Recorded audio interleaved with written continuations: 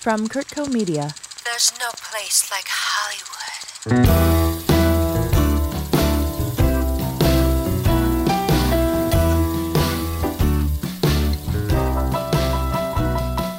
Welcome to another Stuck at Home special of Hollywood Unscripted. I'm Jenny Curtis, and today we're virtually catching up with actor and creator Oti Fagbenle. You probably know him as Luke on The Handmaid's Tale, and if you haven't already, you'll soon be getting to know him better as Max.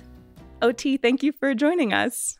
Oh, thanks for having me. So you're in the middle of traveling right now. You just traveled to London from Tanzania. And today, the day of our recording, is the day that Max drops on Hulu. Yeah. So I'm sure it's been crazy. Yeah, it's been pretty busy. Yeah, pretty good. You know, like lots of that press stuff and things and chatting to friends and stuff. But really, I've just got back to England from Tanzania. So it's a chance to socially distance, see my family for the first time, some of my younger siblings. So that's really the highlight of my day. Oh, good. So jumping into Max. This is a show that you wrote, produced, co-directed some episodes, are starring in. You're basically wearing all of the hats. Yeah. Tell us about it. How did it begin? Well, you know, I've been developing stuff for a while, done some shorts and the shorts of the award circuits and all that kind of stuff. And then I basically had an opportunity. I pitched this idea to Channel 4 about this pop star who was failing and trying to make a comeback, this kind of anti-hero type thing. And they really loved it. And they were like, great, make it. And I already had my exec producer as my brother, Luti, and we made this pilot, which is really like 3 shorts. They're on YouTube. And they really dug that. And so they asked me to write some scripts. And so I wrote some scripts and then they commissioned the series. I mean, obviously, it's a lot more, circuitous than that. But that's the basic rundown of it. You were writing the scripts while you were shooting Handmaid's Tale. Is that correct? Yeah, that's right. I mean, it took me a couple of years really to get the 6 episodes down, starting from scratch in the new series. And so, yeah, I'd write during Handmaids. Actually, after I think it was the first or second series of Handmaids, I then stayed in Toronto for a summer. I wrote there. But a lot of the writing I did, or at least the development I did working with professional improvisers from Second City. And so we had some incredible Canadian actors and actresses come in and help me, beat out the ideas. Are you a member of Second City, or did you go there with the goal to work with them? No, you know what? It's one of those kind of serendipitous things where the hotel I was staying at was across the road from Second City. And I knew I'd like to work with actors and kind of direct my way into writing. And so I just walked in there and asked to see the principal, and it kind of I went on from there. What kind of work would you do with them while you were developing? Would you kind of pitch them a scenario and just let them go for it? Yeah, so I was working with a script editor called Bruce Peary, and he and I would sit down and we'd chat out a storyline. And so we chat out storyline, A story, B story, C story. This is what happens with our main characters. These are our antagonists, blah, blah, blah. And then I would come out with like 16 scenes. Mm-hmm. And so I know what happens in the scene. I know that character A comes in wanting X from character B, and there's going to be a conflict. And at the end of it, we're going to come out with solution C. And so I would go in, I'd pitch the whole episode to the 6 or 7 actors we'd have there. And then I'd say, right, we're going to start with scene 1. You're playing character A, you're playing character B. This is what you want. This is what you want. Let's improvise it. And so we'd improvise the scene, and then I'd be like, okay, great. And we're going to make some changes. Character A, you're going to be drunk. Character B, you're going to be more resistant. And I'm going to replace actor play character A with this other actor. And you come in and let me see your version of it. And I would have men playing women, women playing men, black people playing white people, black people, whatever. It was a free-for-all. And as it would develop, I would get more and more ideas, which I'd put in, and maybe we'd do each scene about 3-4 times. Anyway, we'd spend a day, and in a day, we'd get through about half an episode, and then I would sit down in a coffee shop, and I would just write and listen to the recordings. And funnily enough, I mean, I'd be really interested to go back and check it out, but there was very little actually verbatim that was taken from the improvisations. I mean, there definitely were bits, but a lot of times it was just like it helped me flesh out and understand the characters and understand different ways, unexpected ways that the jokes could go. And so I would build on them and write on them. But, they were such a valuable part of the process for sure. And how long was that part of the process? I mean, what happened is I wrote over the summer, and by the end of the summer, I had 6 episodes. So I would go off and do rewriting and stuff like that. And we were supposed to go into production that September, I believe. And I mean, it's a long story, but basically we were going into pre-production. We were casting, we were and the channel said, look, we want some changes. We're not ready to go into production yet. It was a heartbreaker. Yeah. And most of the times when a channel tells you that means they are not going to make your show anymore. And they reassured us that they were going to make the show and that, they just needed some changes. I mean, to be honest, I imagine there was some politics involved. It wasn't all about the show, but there were some issues with the show. And eventually, but they kept to their word. And we retooled and rejigged and tweaked and improved and then made it the following year. So that's part of the reason why it took so long to write. Were they story changes? Because the show itself can be very raunchy at times and really push the comedy. Right. So was it that it went too far and you needed to pull back, or was it actual story that had to change? It's interesting. It's hard for me to see woods from the trees, and I'd be very curious to read the first drafts and the last drafts. Something I haven't done, that comparison, because for my tastes, there were very incremental changes that we actually made by the end of it. I mean, to be honest, there was some pushback on some fundamental things, which I just said I wasn't going to do. Changes that I just didn't believe we should make. And to be fair, and to the kudos of the commissioners, they had some great ideas, but also when I kind of said, look, this is really important to my vision of the show, they backed me. It took some push, but they backed me, and I really appreciate them for that. So I don't know. One of the episodes had quite fundamental plot changes, and I think there was some development of the characters. In particular, Tamsin, the main female lead, I think there was some development to do there, some rounding out of her character.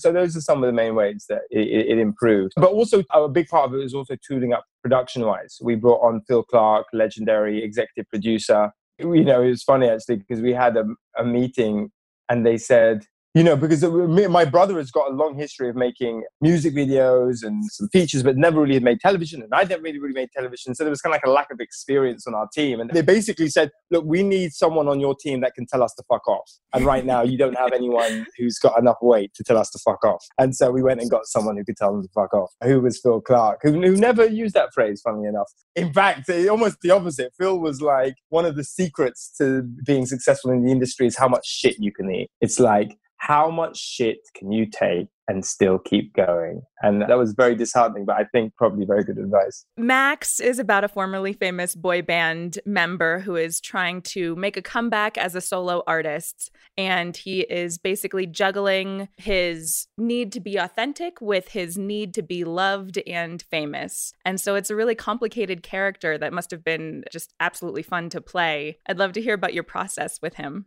Yeah, I guess in some ways he kind of echoed parts of my journey, of my, I guess, ambivalence between, going for the art. I was a theatre actor for many, many years and very happy to it. And then also the idea of being popular and being on TV and stuff like that. So I guess there was some of that autobiographically played out. And then also I'd kind of gone through this terrible heartbreak, and I was trying to recover from that. And so I guess that played out a little bit as well.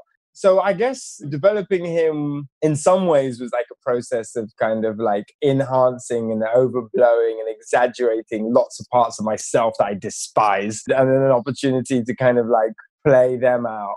That's on the kind of like more personal level. But also as I developed it, I realized that I was kind of like interested in exploring a broader cultural phenomena where, because of social media, it's just like some big validation app. We constantly put forward not our true selves, but our ideas of ourselves, our presentation of ourselves, our ego. And we put it out there and we hope for the likes. And then we might change what we post depending on how much validation we get. And it's quite an obscene process that evolves the mind in certain ways of thinking. I feel sorry for young people who are going up against the brilliant minds of Harvard and Yale, who are in programming suites trying to manipulate our fickle minds. So I also kind of wanted to talk about that. Not everyone is a pop star, but I think on to some level, everyone who's on social media has some kind of desire to be validated by their peers. So the process of developing Max was kind of like a confluence of those two things. When you were writing him, knowing that you were going to play him, did you write with yourself in mind, or were you able to kind of separate the two between writing and playing the character? My personal process generally as an actor is I don't ever see my characters as not me. I kind of feel that they are me. And I like to believe that there is quite a bit of differentiation between the characters I play. And so the way that's achieved is just by leaning into different parts of me. I once read the psychologist said that by the age of 3, a human being has experienced every emotion: murderous rage, jealousy, love, because all of those things are in us in different quantities. And so I just believe that as I write each character and as I think about Max, all of the characters are me. You know, my son is me. I was a geeky kid at school who would get these terribly strong crushes. And I am Tamsin as well. That kind of like is sometimes socially awkward and probably unnecessarily verbose. And so like, that's how I think about writing. If you're tapping into parts of yourself that aren't necessarily the comfortable parts of yourself, are you able to leave it on set or do you take it home with you? I did get accused of being a bit Maxish at various points. You know, I guess I do find it hard to entirely differentiate. And part of my process as an actor, even outside of Max, is like, I know some actors who can freaking turn it on. They are there and they're having a cup of tea and chatting about the world gossip and they click their fingers and they're the other character and they're crying. Unfortunately, I don't have that capacity. I have to really embody and live through. It's boring. I tell you, I wish I didn't have to. But over 20 years of being an actor, I've realized that that's what produces the best results for me. So, yeah. So Max comes home. Well, I mean, you know what? At the end of the day, I've got to have some meaningful conversations with costume designers and makeup artists and Nick Collette, the other director on it, you know, and not be you know, so I'm not some kind of like, I'm not entirely Maxish, but there is some bloodlines, I guess, maybe. Now, your brother worked on this project with you as executive producer, Luti. Yeah, he did. What is it like working with family? Because I do that as well. And for me, it's a gift because you can support each other like nobody else can, but you can also call each other on your shit like nobody else can. Right. I mean, yeah, I guess it all depends on what kind of siblings you have. My brother is one of the most inspirational people I know. He's incredible. He's so both supportive, but he dreams big and he's got a big drive. He was born on the 24th of July. We call him 24/7. He doesn't stop, you know, and exactly that thing, you know, like we were both desperate not to let each other down and to bring out the best in each other. And we implicitly trust the intentions of each other, which is to create the best work we can create. And so, yeah, it's one of the biggest joys of my life, being able to create Max with him.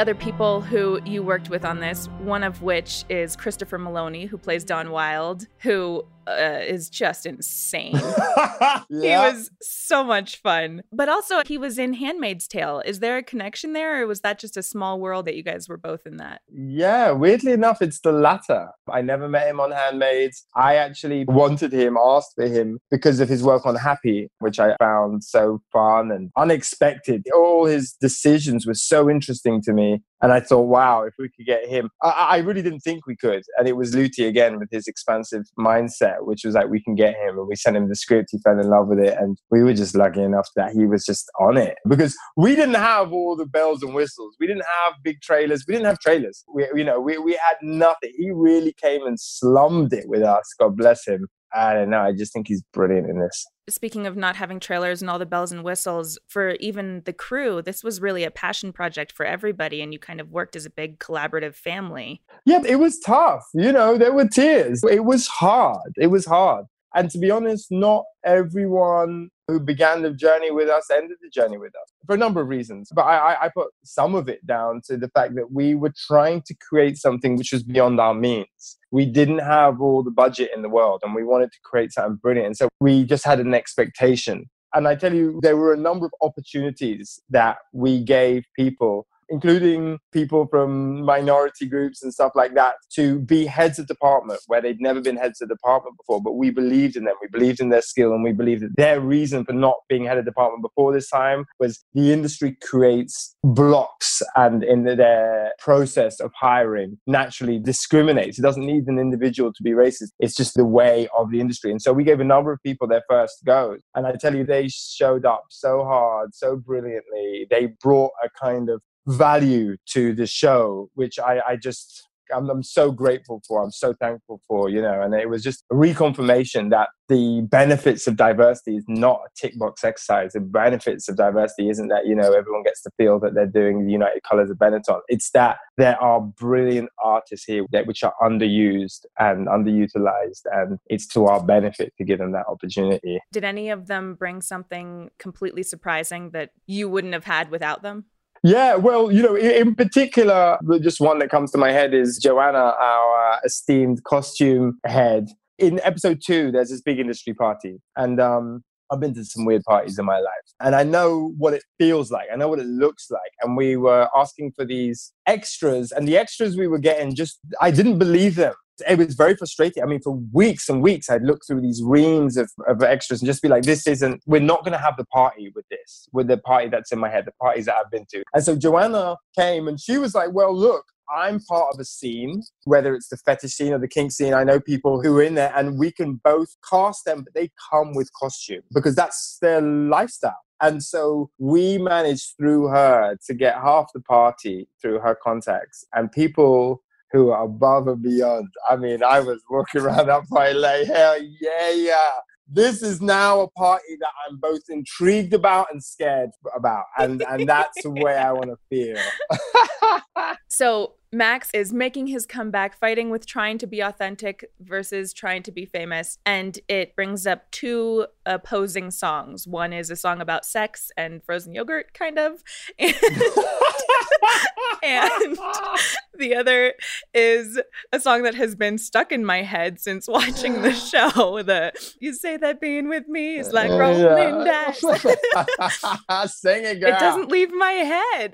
Oh. Who composed those? How did you come up with those songs? So Rolling Dice, I first wrote the verse for about 10 years ago. And then when we were trying to find a song for the show, I hit up one of my writing partners, Marcus Marr, a brilliant guy. And I said, look, this is where I am with the song. I'm having problems with the chorus. And so he went out and he wrote me some chords. And the way he writes the chords, he'd be like, dice, like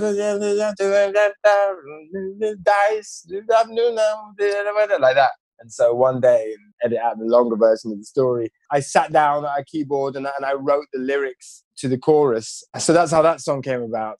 And then the other song, the Soft Serve song, someone came with a beat. I listened to like 20 beats and I was trying to find something which was like silly but real, corny but fun. And I just fell in love with this beat. And so I just wrote the lyrics and chorus and rapped to that one day in the studio. But it was you who wrote the songs. Yeah. And the theme tune as well. But again, almost like with everything, they were collaborations. So Max plays 3 instruments and you had to learn to play drums and guitar and bass. So you learned those for the show? Yeah, that was ridiculous, as if I didn't have enough on my plate. So I was doing drumming lessons in the evenings and guitar lessons. It was stupid, but actually I still play guitar a little bit now. So I'm really glad that I got to do that.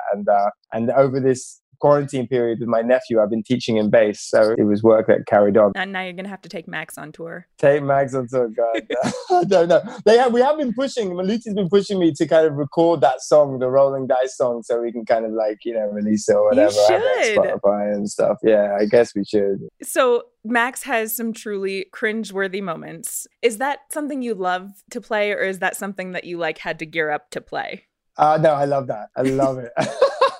Because I love watching it in real life. I'm just like, oh my God, what a car crash is going on here. And I guess I'm very sympathetic to why people, or why I've in the past dug yourself a hole and then keep digging, trying to redeem it. And I find that very amusing to me. And it comes from a great British tradition of that, from Steve Coogan to Ricky Gervais to Fawlty Towers to Blackadder. I think it's the class thing. We're so obsessed with class and social climbing in England that I think that's where a lot of it comes from. People wanting to be better than they are, quote unquote. Going back to the cast, you had mentioned, so he's heartbroken and desperate to win back his ex, Jordan Dunn, who is played by Jordan Dunn. Yeah. How did you meet her, get her involved? How did that happen? My childhood friend, one of my best friends in the whole world, a guy called Stefano Moses, who's a very brilliant guy. He's an associate producer on the show. He was also our location manager, funnily enough. And he had to connect with Jordan, pitched it to her, showed us some of the material, the pilot that we shot. She loved it. We met with her and her team. I was very nervous. She wouldn't be a very good actor, but she looked great and we got on very well. So I wrote quite modestly for her. Then we had our first rehearsal together. And like I said, I would deal a lot with improvisation. So I did a very similar thing I did with the Second City people. I said, hey, look, this is the scene. You're going to do this. And I'm going to say some stuff to you. And you say some stuff back. And let's see what happens. And we did it. By the end of the rehearsal, I went back to my producer, Ali, Karen, and Luti. And I said, we've got a problem because she's so good. We're going to need more of her in the show. And we did. We boosted what she had to do a lot. Was there a lot of improvisation on set? Yeah, there was. I mean, particularly with Jordan, that last scene was pretty strictly scripted. At least her part was. I always go off on a tangent. But everything else that we had, and we had loads of material that we didn't use, to be honest. Me and her just played around, and it was a lot of fun. We had a great chemistry on set. But generally speaking, we try and do the script, but there is leeway. And like Helen Monks, who plays my assistant in it, she's brilliant. She comes out, and we will just do another take, and we will just be like, keep going, give us some more. And Chris and Pippa, they're all really talented. Pippa Bennett-Warner, who plays Tamsin, your manager. So she's on her personal mission of repping true artists and creating something beautiful for the world. And then her very first client who lands in her lap is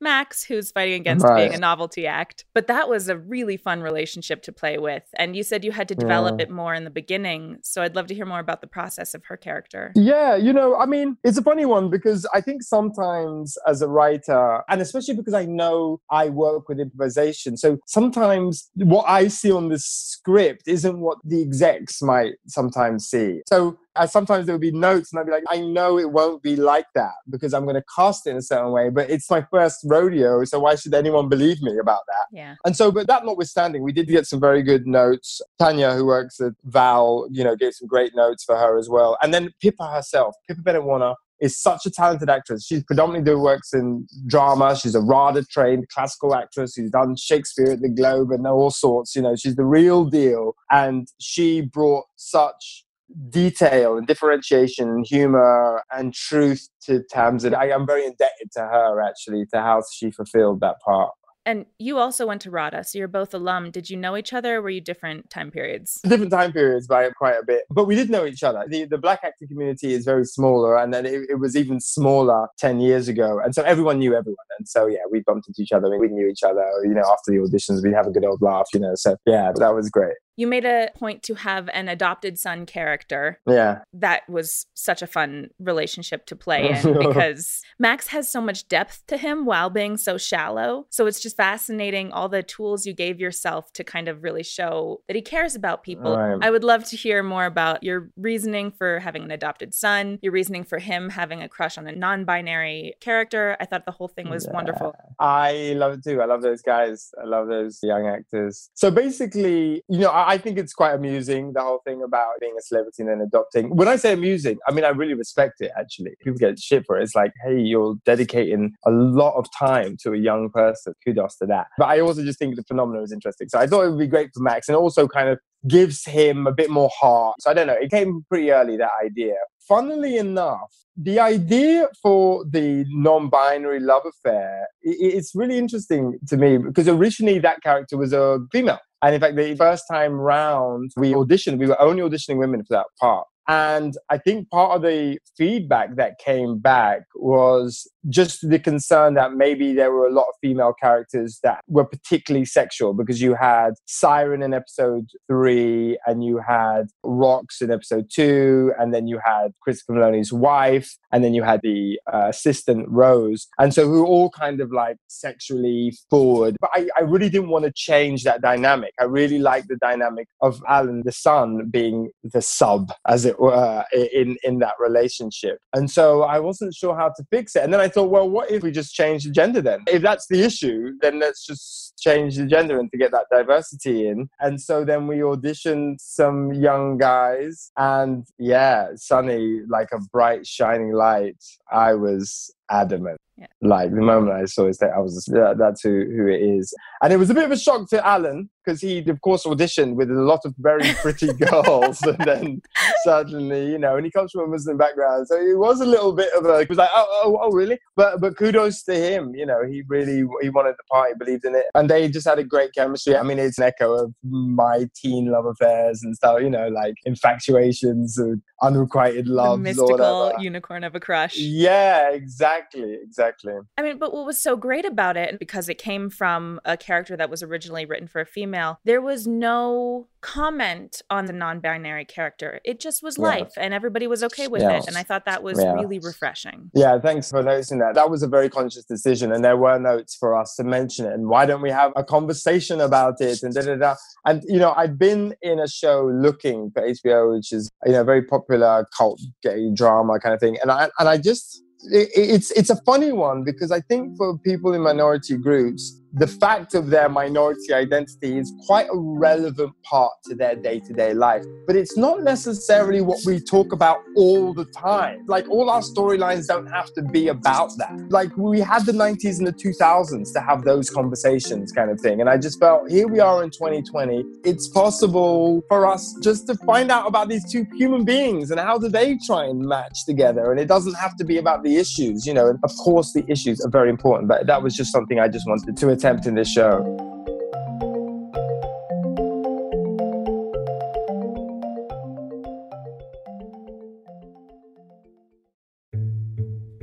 A Moment of Your Time, a new podcast from Kurtco Media. Currently 21 years old, and today I felt like I'm magic gonna read a poem extended for from you. her fingertips down to the base You have to of my take care of spine. yourself because the world needs you and your Trust me, voice. every do-gooder that asked about me was ready to spit on my Her dream. fingers were facing me. You can feel like your purpose and your worth is really being Gonna questioned. stop me from playing the piano. She buys walkie-talkies, wonders to whom she should give the second device. Cats don't love humans. We never did. We never will. We just find The ones beauty that are of rock climbing is that you can only focus on what's right in front of you. And so our American life begins. We may need to stay apart, but let's create together. Available on all podcast platforms. Submit your piece at kurtco.com/a moment of your time.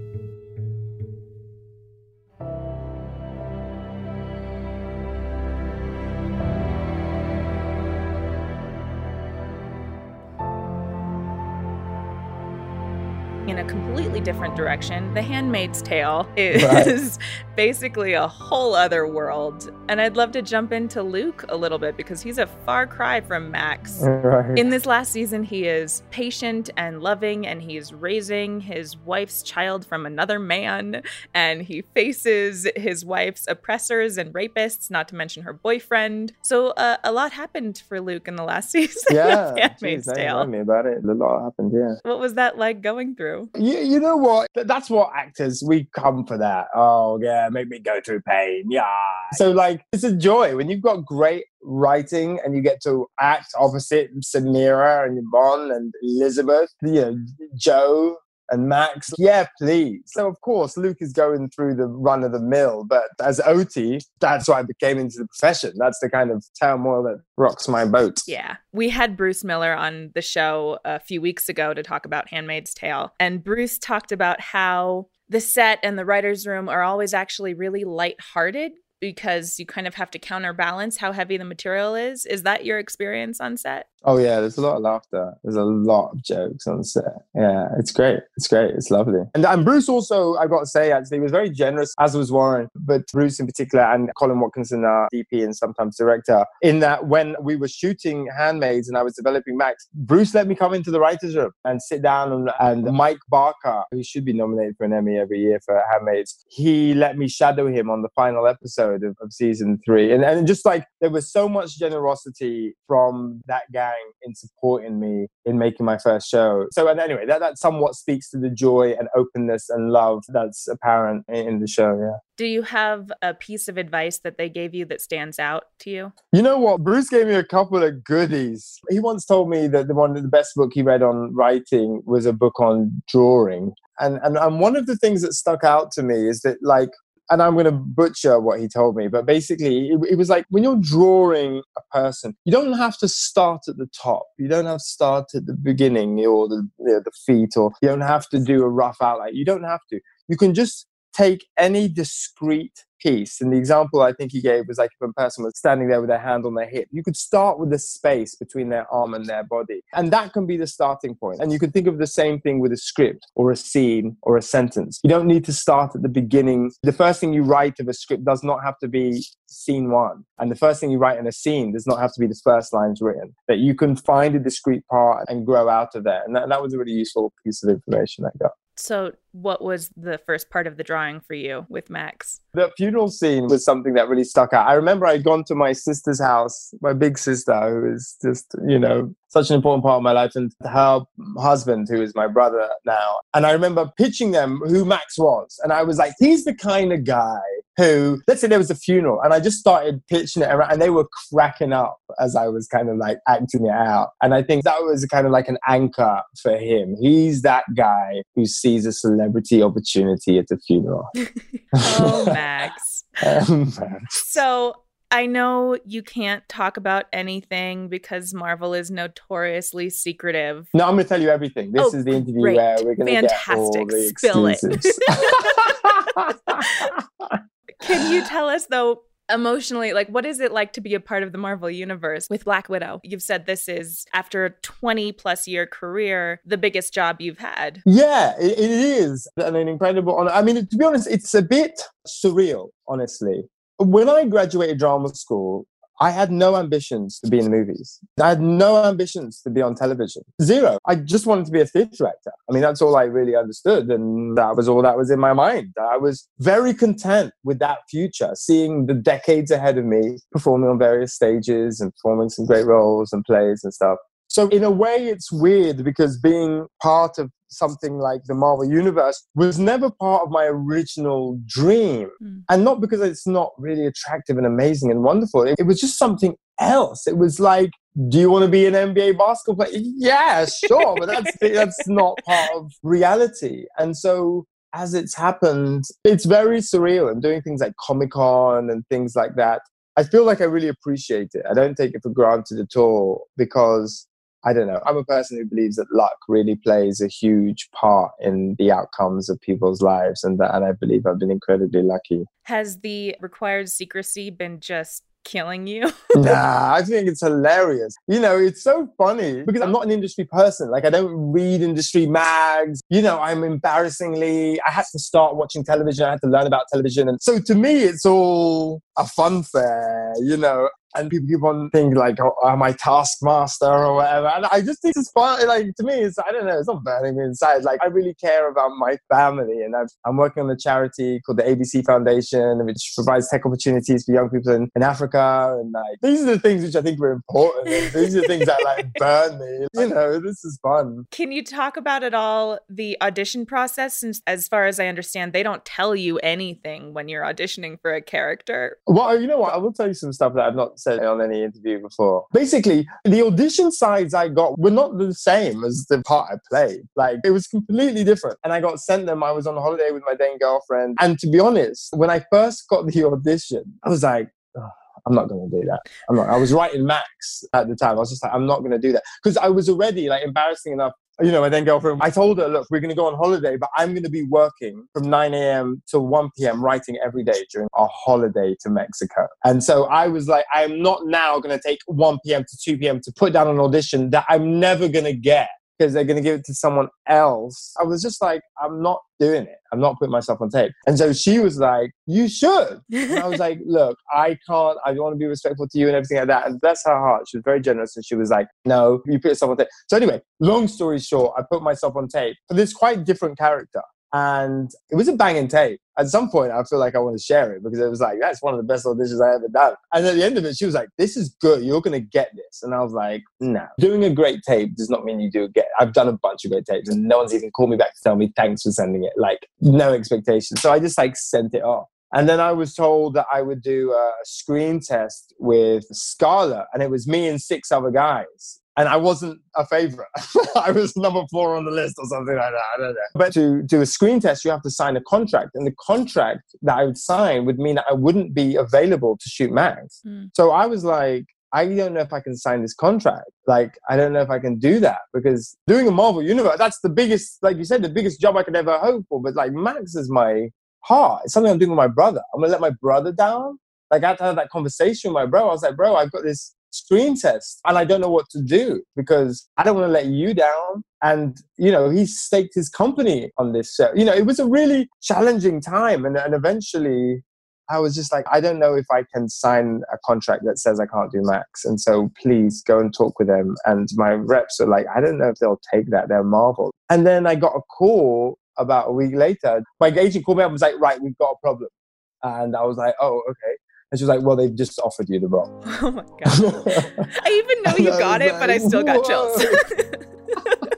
I know. I was like, what? I don't believe this. I was just beside myself. I remember just like, I was so happy and joyful. But then at the same time, I had this like, am I going to have to call my brother up and tell him that we're not going to do the show? And I was like, listen, I said to my agent, Julia, who's amazing, Julia Buckhold, I said, we got to make it work. We got to make it work. And you know what? It was just like, I don't know, luck, fate, destiny, whatever. Handmaids, for whatever reasons, was running late. And so they said, look, we're not going to be shooting in September. So they were pushed 4 months. And then we just asked Marvel, hey, look, you fit my filming into these 2 months and push those there. And then we asked Channel 4 if we could push Max there. And they all overlapped like this. But I managed to get to do all three. It was so surreal and I felt so grateful. I felt so grateful for Marvel and Kate Shortland, who assured me when I got to speak to her. She's an indie filmmaker and I was like, look, this is my baby. And she said, we can make it work. We'll make it work, you know. And so I'm so grateful to her and to Marvel, who was surprisingly just flexible and responsive. And I feel very grateful for that. It's awesome. So again, after a 20-year career, is it weird that now you're popping up on lists of actors to watch, even though you've been around for decades? Yeah, I don't know. You know, I have a bit of a kind of, I don't know. I really try to not care about that. You know, like, of course I care about it. Like, I do care about it. I freaking love it. Like, let awards rain on my face. But at the same time, I just try and remind myself what's important, what's real, that if you get too much of a sense of self from others, then you're really dangerous, because the world can be fickle and everything changes. And so, look, you know, it's a lesson I'm trying to relearn and teach myself every day, to be present and to be grateful for the small things and stuff like that. And so I try not to put too much stock. Of course, like I said, I freaking love it.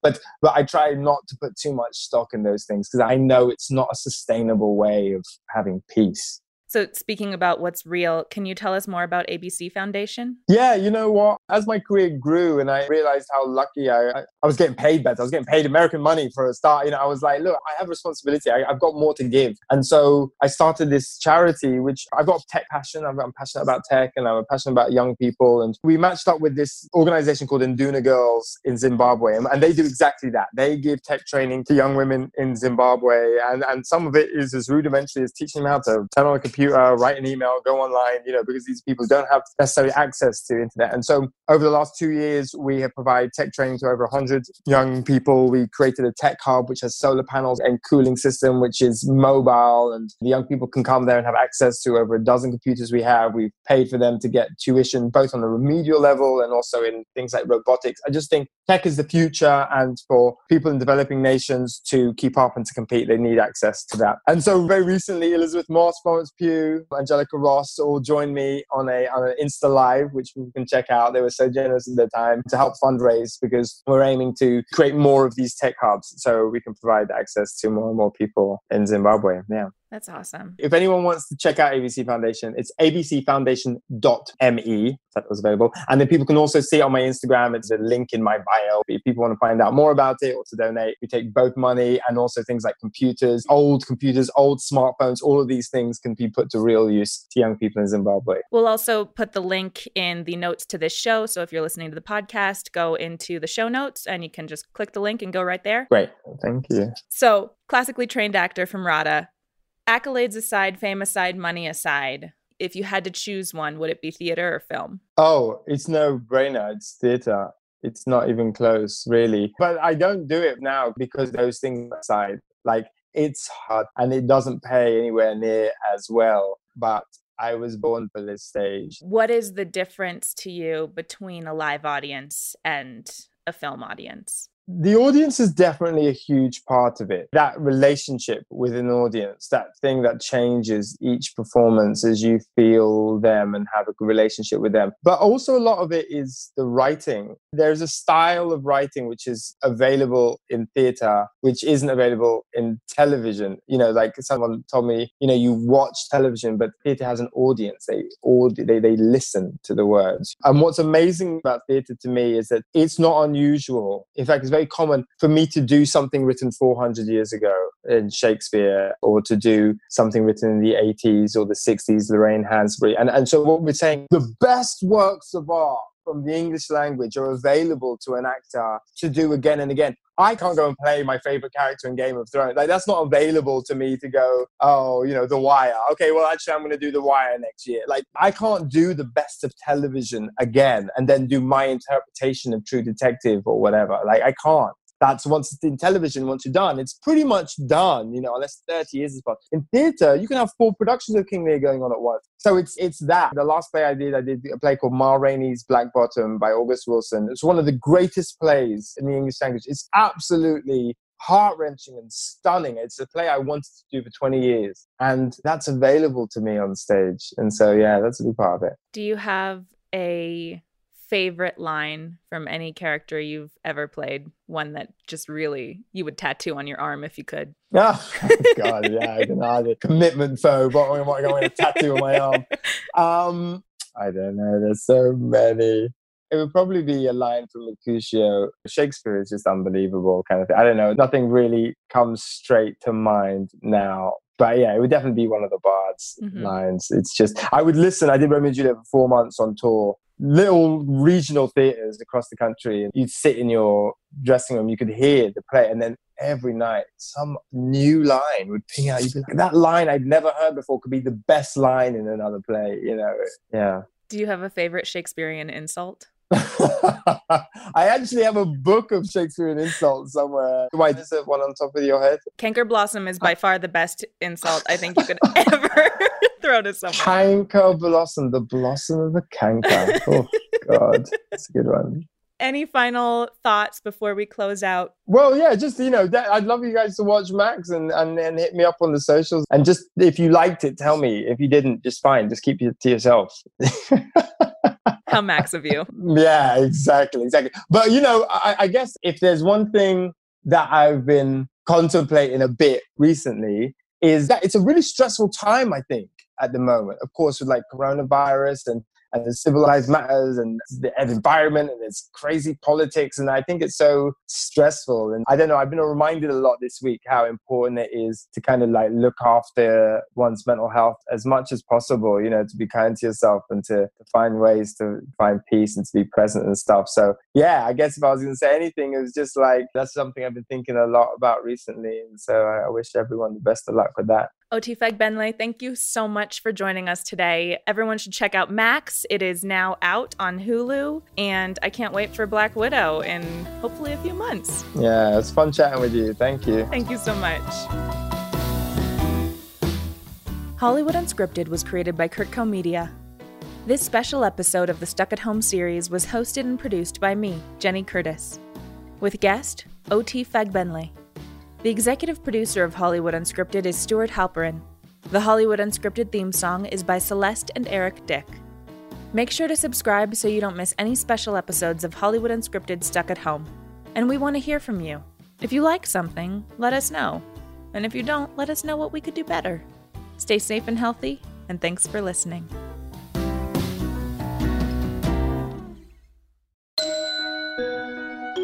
Kurtco Media. Media for your mind.